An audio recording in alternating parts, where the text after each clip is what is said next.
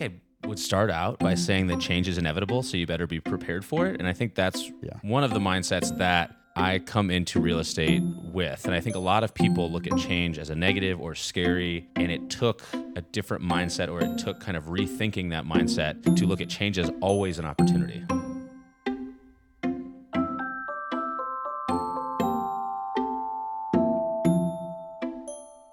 All right. Hey, thanks everyone for being here. This is Michael Conrad with the Business of Homes podcast. And today you're very fortunate to hear Zach Brickner with Parks, who is a close friend of mine and a great real estate agent.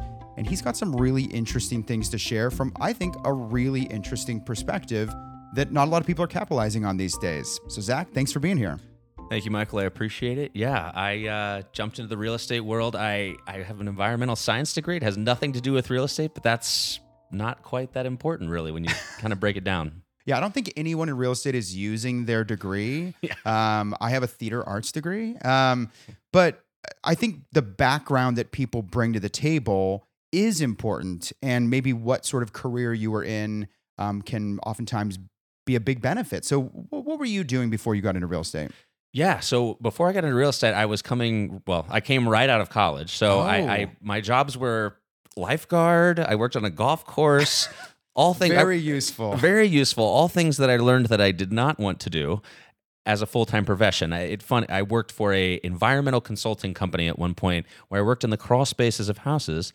And when I would go in the main houses, I really wanted to be in that part of the house when I was on the job. So that's a little bit of where it came from. I do love a crawl space. I do not. Well, that's good. Okay, so you didn't have the experience. How was anyone letting you sell a home if you didn't have any experience? That's a great question. I think a lot of it starts from when I was born and raised in Nashville, so I'm still here 32 years later. And a real unicorn Nashvilleian? A real unicorn. I'm only called that like 2 or 3 times a week. Okay. But yeah, born and raised in Nashville. I like to think of myself as a people person. I like to think of myself as an extroverted introvert. I recharge by being by myself, but I love the relationship aspect of things. And after, talking to a couple mentors, really, they broke it down that real estate might make sense for me. The story that I think that you have to share that's maybe a little different than other folks in real estate is that you have embraced this millennial mindset, as well as really, that's kind of the buzzword, what's underneath it, and that is real estate's changing, business is changing, the world is changing, real estate flow and workflow and process is changing, and paradigm is changing, and I must change with it and maybe even be a spearhead, a leader in that change. And so, real estate kind of hasn't changed a ton. Not as much as we think. I think I would start out by saying that change is inevitable, so you better be prepared for it. And I think that's one of the mindsets that I come into real estate with. And I think a lot of people look at change as a negative or scary, and it took a different mindset, or it took kind of rethinking that mindset to look at change as always an opportunity. So when change happens, when turnover happens, when the market goes up, when the market goes down, I always, and this took me years to figure out, but always look at it as a positive that I need to take advantage of. And one, I would say even recent application of that is the COVID shutdown. The COVID shutdown changed so many, and I'm going to kind of shift it into restaurants, changed so many operating kind of systems that they did, but the ones that changed on a dime, or that were able to adapt to those changes so quickly, pivot, were incredibly successful. I was waiting in a 20-minute line outside of Rose Pepper Cantina because they were selling margaritas to go. Right. While there were other restaurants that were complaining that they were shut down. And I'm like, Rose Pepper stayed perfectly fine, is still around. Those other restaurants. Shout out to Rose Pepper. Yes, exactly. Little East Nashville amazing local. Yeah, I think that there is a moment of fear that strikes into the heart of every business person when big change happens, a market shift, a pandemic, or whatever. I have felt it. I can feel that feeling now, just in my memory. But it's that moment between fear and then like pivoting into action. How long is that moment? How long is that moment? Because some people it's short, some people it's long, and the quicker you can make it, the better and more successful you're going to be.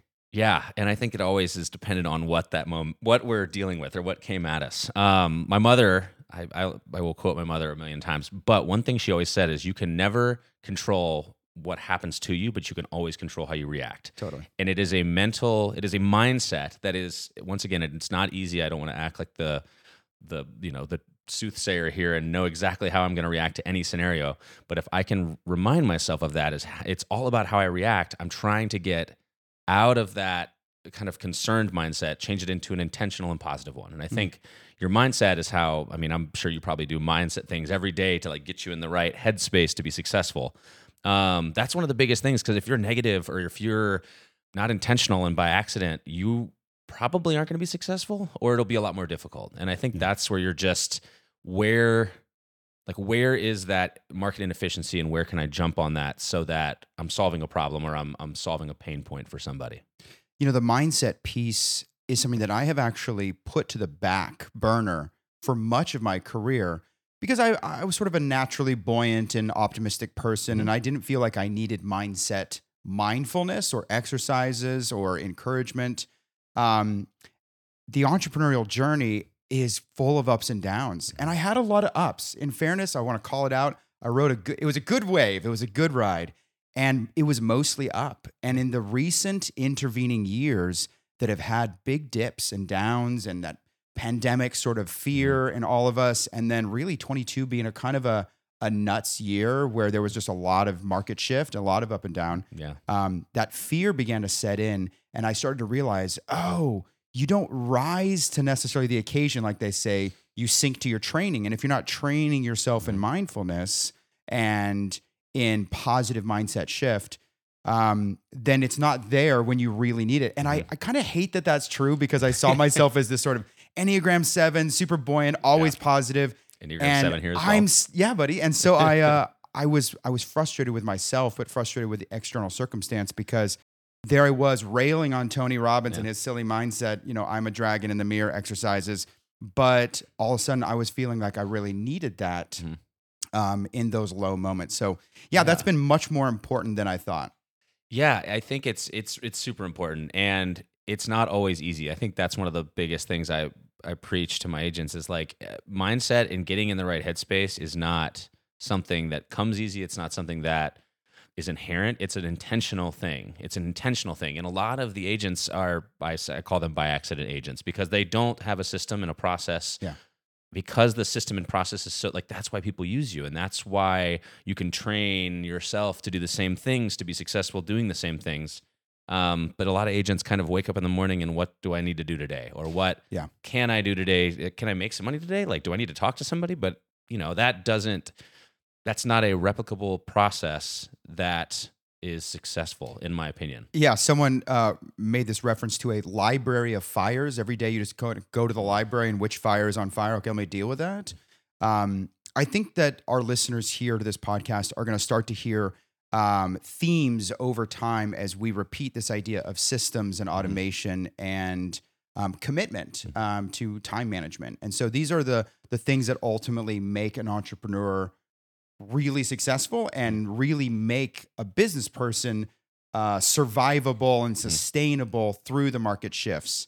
And so you're a broker now, and you are in a place of advice dispensing and guiding others.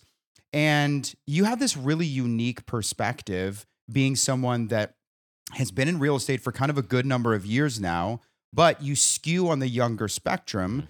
And so what is one of the mindset shifts you bring for this sort of like younger crowd, sort of millennial crowd, to the table that has been great for your agents? Yeah, so I've been in it 10 years now, and I can't believe that. So I'm 32 years old, been in it 10 years.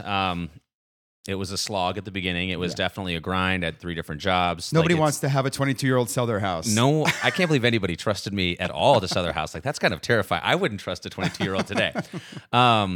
I think one of the biggest mindset changes for me, and I want to keep emphasizing this, that it's not something that happens overnight. It's not something that you perfect on a day-to-day basis.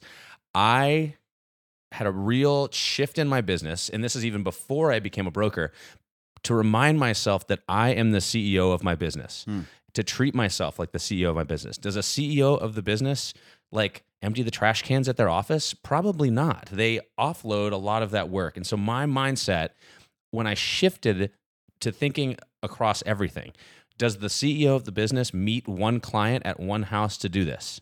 That's a $10 per hour wage. Wow. I need to be doing 250. What is my hourly wage? 200, 300, $500 per hour. I need to be writing contracts. I need to be showing houses. I need to be working with clients that make money. I think about that in every scenario that I possibly can, is that I am the CEO. I make my hours. The CEO of Nike doesn't shake the hand of every single client that buys a pair of shoes. The CEO of Nike does not, answer his phone at 8:30 p.m. to answer questions. Like, what he has done is set a system in place that handles all of these things. And when he is needed, he does the high level thinking and he does the big money making, whether that's, conversations, meetings, deals, but he's probably more on like the $20,000 per hour scale. Right. But I think that mindset shift, and everyone can do it. It's whether you're going to be intentional or not intentional about it. It's super important. I tell this to a lot of people. I don't take any meetings on Friday afternoons at all. Zero. Do I take phone calls? Do I do work? Sure.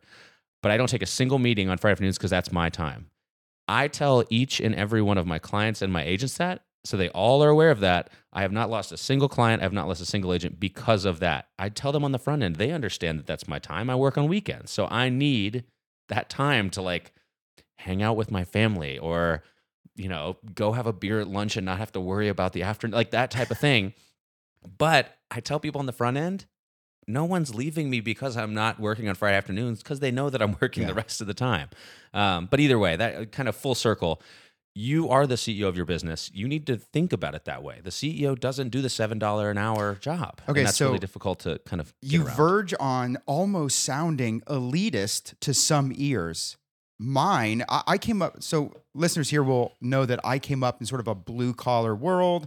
I was a construction worker. And so there's this sort of American sort of grassroots feeling like, oh, I shouldn't be too proud to sweep the floor or take out the trash. But it's been a bit of a hard education for me as I've gone and I didn't go to school for business. I've kind of learned it along the way. And I'm almost embarrassed to ask when you like adopted a CEO mindset, because you probably did it like way younger than I did, to your credit, because it took me a long time to get it through my head that you're right. There is a great benefit in delegating, because it's really not about an elitist attitude or I'm above that. It's about where's the best use of my time, right? Gary Keller's classic one thing. What's the one thing that you're good at? Do that. Do the thing that only you can do and delegate the rest. Yeah. And once you begin to set up those automations, systems, delegation, then everything starts to fall into place and your time is much better spent. When you don't have a lot of money early on, what is one thing that you feel like you can offload that can make a big difference in your business, but buys you that time back? Yeah. Okay. So a really good example of this is, I'm going to talk about my team as a whole here, is I recommend a lender. I have 2 lenders that I use, but each individual client that I work with gets one lender. This is the lender I recommend. I work with them all the time. Options, yeah. But I don't give them an option. I say, this is the lender. But you have options for different types of transactions. Correct. Yeah, beautiful. But they are, but my client doesn't see the options. It's a decision I make because I'm the professional. Right. With anything regarding money, I have offloaded this where they talk, hey, well, should I do this? And should I move the money around? And what is this?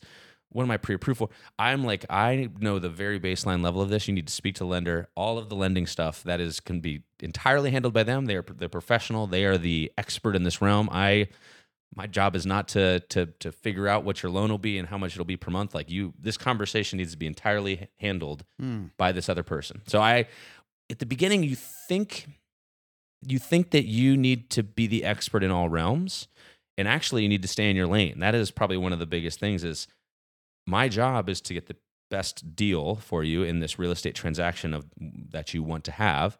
But my job isn't to kind of advise you on finances or advise you on inspections or advise you on insurance. Like I know very little about all of that stuff, but I have the best team in place to kind of handle it.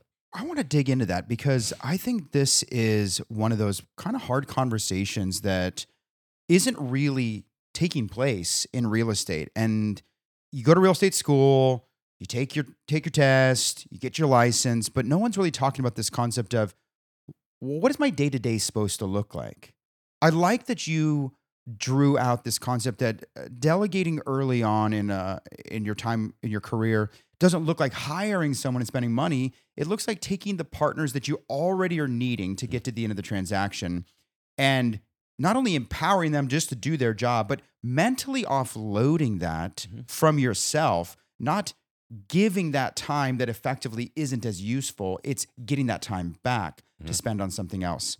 But this idea that you're not taught how to operate, how to think, I don't know if you could teach it, but this concept of, I don't have to be the expert. Oh man, I think that this is a really tough issue because if we haven't looked around in the last 4 decades, real estate has changed, and the technological disruption and the actions that a realtor does on a day-to-day has completely changed. And so I think that there's this subtle, almost unspoken, I need to make sure that I'm valuable mentality that's in every new realtor, heck, every realtor for that matter. And this, I have to be valuable, makes you do certain actions or say certain things or, that I'm not sure is entirely always helpful. And so how do we begin to settle into this peaceful mindset of I don't have to be the expert, but that doesn't mean I'm not valuable. But then am I ripe for disruption? It's very complex. How are you thinking about this? Yeah. So first of all, real estate, back in the day, you had a giant book, the MLS book that had to be updated every day. You, the real estate agent, had every listing. So, Joe Smith on the street who was buying a house had to come to your office to look at the available listings, and then you would go and you'd have to drive to a separate office to get the key to the specific listing. Your day-to-day business was a completely different world. I mean, you didn't have, there was no internet, obviously, but the MLS book would have to be updated daily, et cetera. So yes, it's completely changed. Now, where your value is, and the beginning of it is experience. You have to know where and have those conversations. So you need to be doing open houses, doing all these different things to have the conversations to see where you can meet your clients where they are, is my opinion.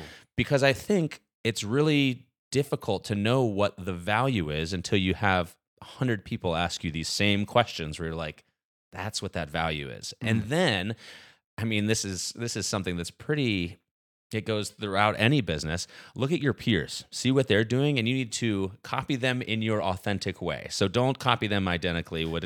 Please don't. But copy them in a way, say they're doing this system. They have this system and their clients love it. You can replicate a system like that relatively easily and put it in your own way. I mean, so where does value come into play? It's kind of an abstract idea today in real estate because we don't provide the listings. They can go to Zillow, Redfin, whatever place, get a sponsorship from one of those places, but they provide all of the listings. So your relationship with the person was where the value starts and ends. If they don't, I say this often, if they don't know, like, and hopefully trust you, they are not going to use you. I mean, know, like, and trust. Those are the 3 kind of levels of the funnel, right? If they have all 3, there's a good chance they'll use you. If they just know who you are, I mean, you're talking about like a 5% conversion rate. But if they know and like you, maybe it's a 40% conversion rate. Know, like, and trust, 65, 70% conversion rate. So my entire philosophy of providing value is to start with that. And then at a bare minimum, they know, like, and trust me. And then I can build a business around taking care of those people. I mean, oh my gosh, so many truth bombs just now were dropped. So for all of you listening, go ahead and rewind. I heard a funnel of relationship. That's a really good concept. You got to start by getting yourself out there so people know you. Absolutely. And then you got to start creating opportunities for interaction so that they like you. And then you've got to show a certain level of experience, knowledge, or willingness to go work on their behalf that creates a trust quotient. So yeah, that funnel of relationship, that is basically the recipe right there.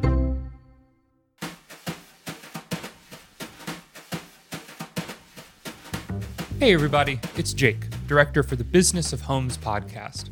I hope you've been enjoying today's episode, starting with Zach's outlook that change is always an opportunity for growth, the value of adopting a CEO mindset, and how it can be destructive to try and be the expert in all aspects of your real estate business.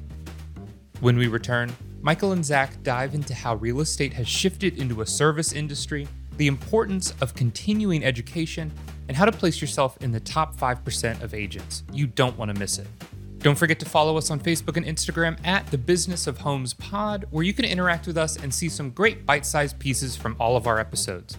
For you listeners out there, did you know our entire podcasts are filmed and are on our YouTube channel? Check it out next time you want to see our amazing guests tell their stories. And are you currently watching this episode in video format? Don't forget to follow us on your preferred audio streaming service to take us with you on the go. Lastly, do you have any feedback or want to suggest someone for the show? Email us at thebusinessofhomespodcast@gmail.com. Please enjoy the rest of today's episode with Zach Brickner. Let's get back to it.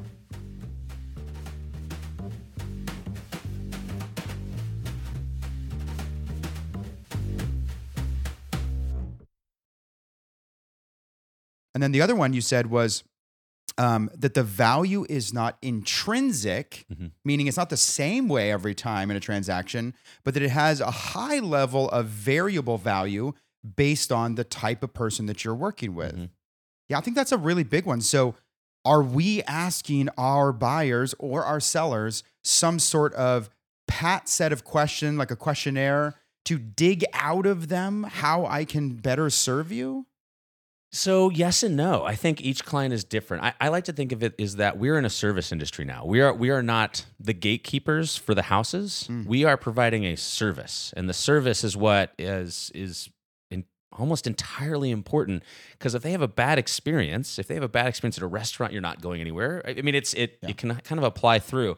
So with regards to questions asked, I think this goes back to the process system. When I sit down with a buyer, when I sit down with a seller, I ask all of the same questions, but they're asked almost entirely different depending on the personality. Totally. Because sometimes people want to sit down and have the first meeting where I put a list in front of them, every question, we fill the blanks, and we can move on from there. Some people send me 5 houses, and we have a conversation on the phone about what they're looking for. It can be molded. Everybody's business is different, but the process, the same system remains the same, is that I do learn these things. It's just a matter of it's an in-person meeting, if it's over coffee, if it's over drinks, if it's a phone call before we go see houses. It can change every time, and being flexible is important because, once again, it all comes down. Your real estate is not selling houses. Real estate is selling yourself, and you have to be flexible and be a good kind of servant for them. Okay, so we talk about this paradigm changing, and I feel like you've been someone that has been attempting to wave the flag and say, it's changing, and the audience is changing, and that you are someone who's trying to position yourself as wanting to be participating in that change, participating in that conversation. Okay, so you have I use this phrase, an increasingly younger buyer who have a different set of needs than buyers from 20 years ago, 30 years ago, 50, 60 years ago, whatever. And so if we are looking for the value of what a younger buyer is looking for, classically, they're calling you with the houses, right? Instead of you telling them about the houses, Yes. right? So what are some of these things that these younger buyers are needing out of their real estate agent that is identifiably different than maybe what things were 10 years ago or 20 years ago? Sure. I want to start by saying, big picture, you have to address people's fears, and different generations, different buyers, different sellers have fears. The biggest fear with a buyer today, the two biggest fears really, is they don't want to miss anything and they don't want to overpay. Those are their two concerns that you have to address almost immediately. Now, when you're addressing they're going to miss anything, that's relatively, you can sit down and explain that here's where all the listings are. You're seeing a vast majority of them. I have some that are in-house that I'll tell you about. There's new construction, there's for sale by owner. There's a million of these things. You basically walk them through, here's what all the houses are. And they're like, okay, well, that kind of fear is solved. I shouldn't miss anything. The next one is the fear of overpaying. And you're like, I have 10 years now of experience where I've done these negotiations from time to time. I know exactly how to do this, and I will walk you through every single scenario. So the fear maybe that the Gen Z is it's funny, well, currently statistically, millennials and Gen Zs are lagging behind their previous generations in home ownership. So fewer and It's far. almost like the world has been really hard around us, for the last couple decades or something. Millennials aren't the scapegoat for everybody's problems. That's we don't have to even get that deep into millennials. Maybe they have been the receivers of a hard world, perhaps. We talk about a participation trophy world, and I'm like, who is giving out those participation trophies? Yes. The people who are complaining about the millennials. So we're not that's going all to go I down gotta that say. Yeah, we can't go too deep there. What are their concerns? I think one of the biggest concerns is they feel like they've not been taught the pathway. When I got into real estate, I sat down with a good friend of mine, Christy Wilson, and she explained how real estate worked. I was 21 years old, and I had never understood how commissions work, how title insurance is, what an inspection is. I knew I'd been through, how many years, went to graduate in college, and had never understood how a real estate transaction occurs.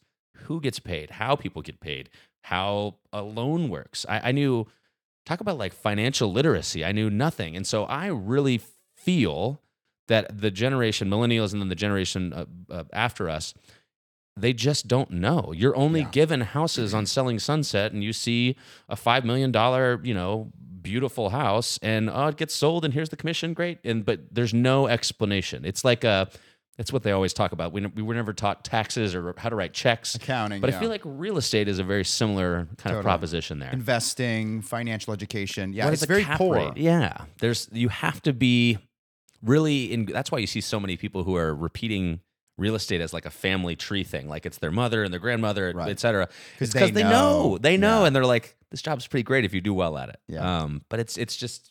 Okay, so I feel like you heard it here, folks. One of the biggest and easiest ways, if you are getting into real estate or early in your career, to get ahead is to push education. Mm-hmm. Education of your outer sphere will bring them closer to you. Mm-hmm. Education of your inner sphere will create trust because it shows a lot of knowledge. Mm-hmm. And the beautiful thing about education and knowledge is it's totally irrespective of age. Mm-hmm. I actually struggled with that early in my career. When I got in to this real estate sort of related business in Middle Tennessee, I was skewing younger than all my counterparts. Mm-hmm. And there definitely, like you, was that like, what's this guy know? He can't possibly have seen very many houses, yes. Blah, blah, blah. And so I just went hard into the books. Mm-hmm. I used the internet and all of the available information around us to sort of really go hard into the information. And in that, I was able to build trust, just like what you're talking about, because people said, oh, he might be young, but he can spit that game just as good as anyone else. And so for a relatively younger audience, education is the way in. It's got to be. It's where I started. So once again, when I was 22 in real estate, I can't believe anybody trusted me. But the same barrier, speed bump, whatever you want to call it, continually came up that I wasn't experienced enough. I was too young. I wasn't the expert in the field. So I made it a point that I was going to solve that problem before they would ask it, because they asked it so many times. Love it.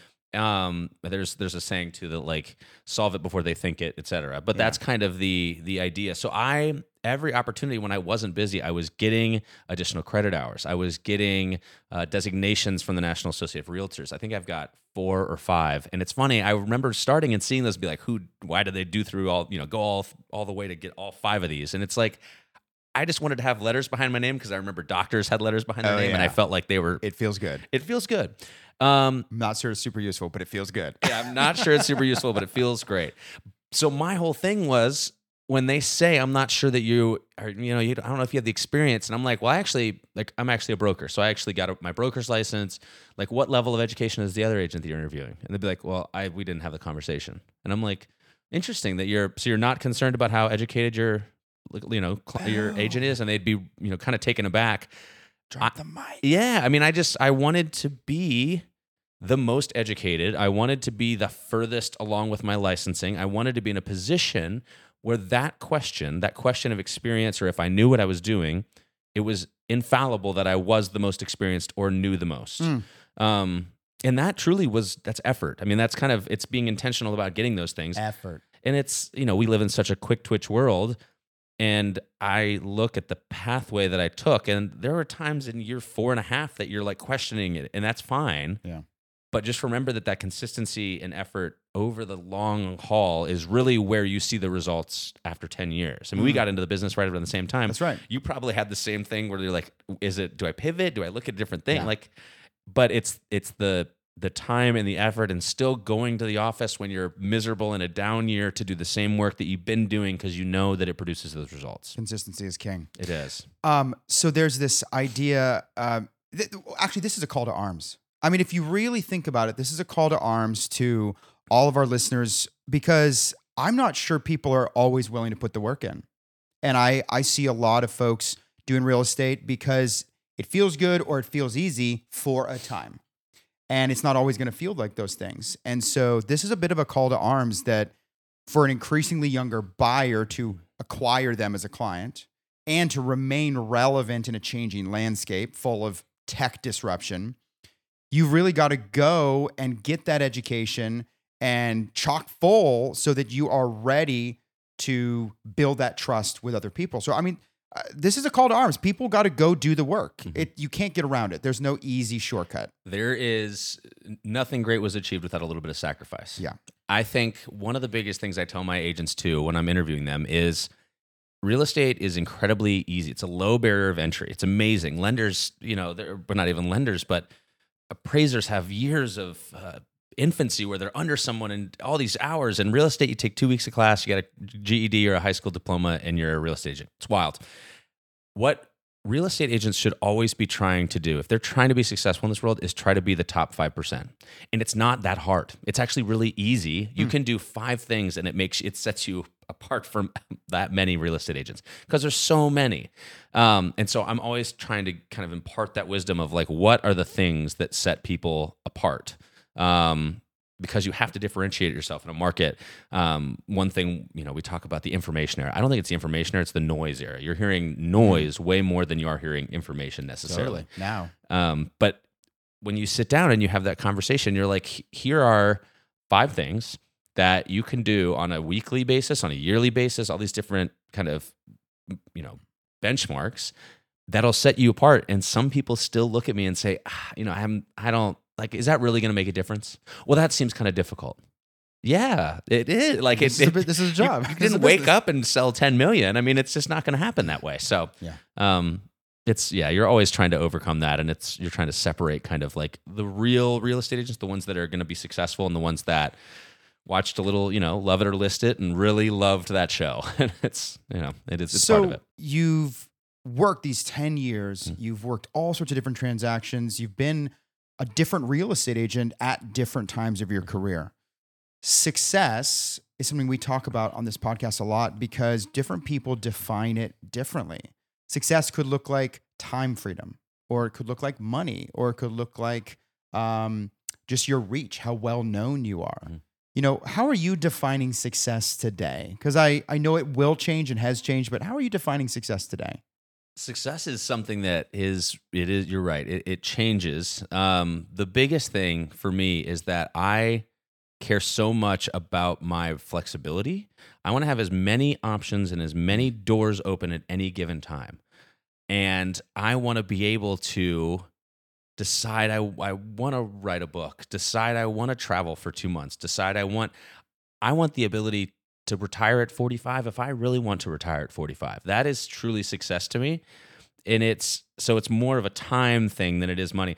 Money matters to me, but it matters as a means to doing things that I want to do. To give you the time back. To give me the time back. If I accumulated X number of dollars, I would never need 2 times X, if that makes sense. I don't need more money matters less if it's kind of law of diminishing returns at some point. I don't need a bigger yacht. I don't have a yacht, by the way. But that's never mattered to me. But what has mattered to me, this is a funny story. So I got really bad grades one semester in college. And it was bad. It was not, let's put it, it was a little lower than C. I wasn't graduating with these grades. Okay. And I came home and my parents were livid with me. And I sat down and we had this conversation, is school right for me, et cetera. I said, all I care about is I don't want you guys to bother me anymore. And they said, if you get a 3.5, I think, or a 3.0, we will never bother you.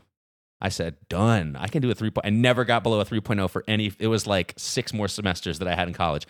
So I say flexibility. Maybe I just don't want people to bother me. The leave me alone motivation. It is the leave me alone motivation. And now, when people don't fulfill what they say they're going to do, you have to bother them to do the things they say they're going to do. Yeah. I just do what I don't bother me about it. I'll get it done. Like, that's my thing. I don't know. Don't bother me. Yeah. This idea of recapturing time. I think there's probably a lot of people that have entered into some sort of entrepreneurial sort of stance or business because we're seeking that time. And I think that's an important piece of it to figure out how to balance. You can't stop working and get the time back that way. You have to build up your sphere. You have to build your automation to sort of recapture that time. But I got to tell you, my own personal experience, I have had a vision of automation and a vision of time freedom over and over in the last 12 years. And it always seems to be just slipping out of my fingers as I sort of complicate my world on a yearly basis. And so it's difficult. Sometimes it feels like a mirage that I'm always going after. Yeah. And yet I am going to do some travel this year, so that hopefully maybe will prove out that I do have some time freedom. We'll have to see how that works. And I want to give you a quick second to talk about the book that you referenced. I think when the rest of us were baking bread and building things in our backyards during the pandemic, you were doing something else. Yeah. So I'm going to start out by saying one of the things that I love to do is I love to stretch myself and put myself in uncomfortable positions to grow. I think if you're sitting still, I think that's kind of a sign that you're getting yourself comfortable. And I don't feel like that growth or that reaching that next plateau or however you kind of define success, if you're sitting still, you're not kind of moving towards that next plateau. So during COVID, I quit all networking activities. I decided that everyone sort of did, so it was an easy decision. And I wanted to write a book. I never had written a book. I don't know how to write a book. I don't know where to start, write a book. I don't know who to talk to. I knew nothing. But I felt like I had a pretty good grasp on the real estate transaction and how to be a real estate agent. So I sat down. I ended up meeting with, there was a couple different platforms, a couple different ways, but basically you can either self-publish and have somebody write it for you, or you can write it yourself and then give it to somebody who will publish it and put it in all the right places in Amazon, etc. So I sat down and I did it. It took about a year and a half. And it really stretched me to a point of writing 110 pages, I think it is, single spaced or what. I don't even remember what the numbers are because I've sort of done a brain report flush. You ever wrote. But yeah, it was a great experience. I say it's a great experience. It's the feeling of having something that you've created that you can put your hands on is a great experience. And the work put in was all worth it. Am I going to write another book anytime soon? Probably not. Do I advise people? I'm like, it was I was totally out of my comfort zone. And that's what motivated me. And everybody's motivated different, but that was something that really drove it home for me. So it took me about a year and a half. I wrote the content and then had someone publish it. But yeah, Amazon, it's in a couple bookstores, but it's the Millennial's Guide to Real Estate. Yeah. Yeah. I would definitely encourage folks to check that out. It's less a narrative and more a how-to. And I think there's a lot of benefit in that, particularly for a younger audience that's kind of driving for that heavy bullet point detail. It's education. Like we talked about very early on, it's education. It is, if you guys have seen the Yellow Dummies Guides too, it is effectively that, but it's the Millennial's Guide to Real Estate. Amazing. That's good. Zach, thank you so much. Really excited to have you as a friend and a colleague, and glad to have you here on the podcast today. And we'll catch you later. Yeah, I appreciate you having me here, and thank you. Thank you, everyone, for listening, and we'll see you next time. Hey, everyone. Jake again, director for the Business of Homes podcast. I hope you have enjoyed today's episode. A huge thank you to Zach Brickner for being a part of the podcast. Go follow him on Instagram at @Z_BrickSquad and let him know how much you enjoyed his story. Check out the show notes of this episode to learn more and read Zach's book, Millennial's Guide to Real Estate. Don't forget to subscribe on your preferred listening platform and make sure to follow us on Instagram as well at the Business of Homes Pod. Do you have any feedback or want to suggest someone for the show? Email us at thebusinessofhomespodcast@gmail.com. Thank you again for listening, and we'll see you soon.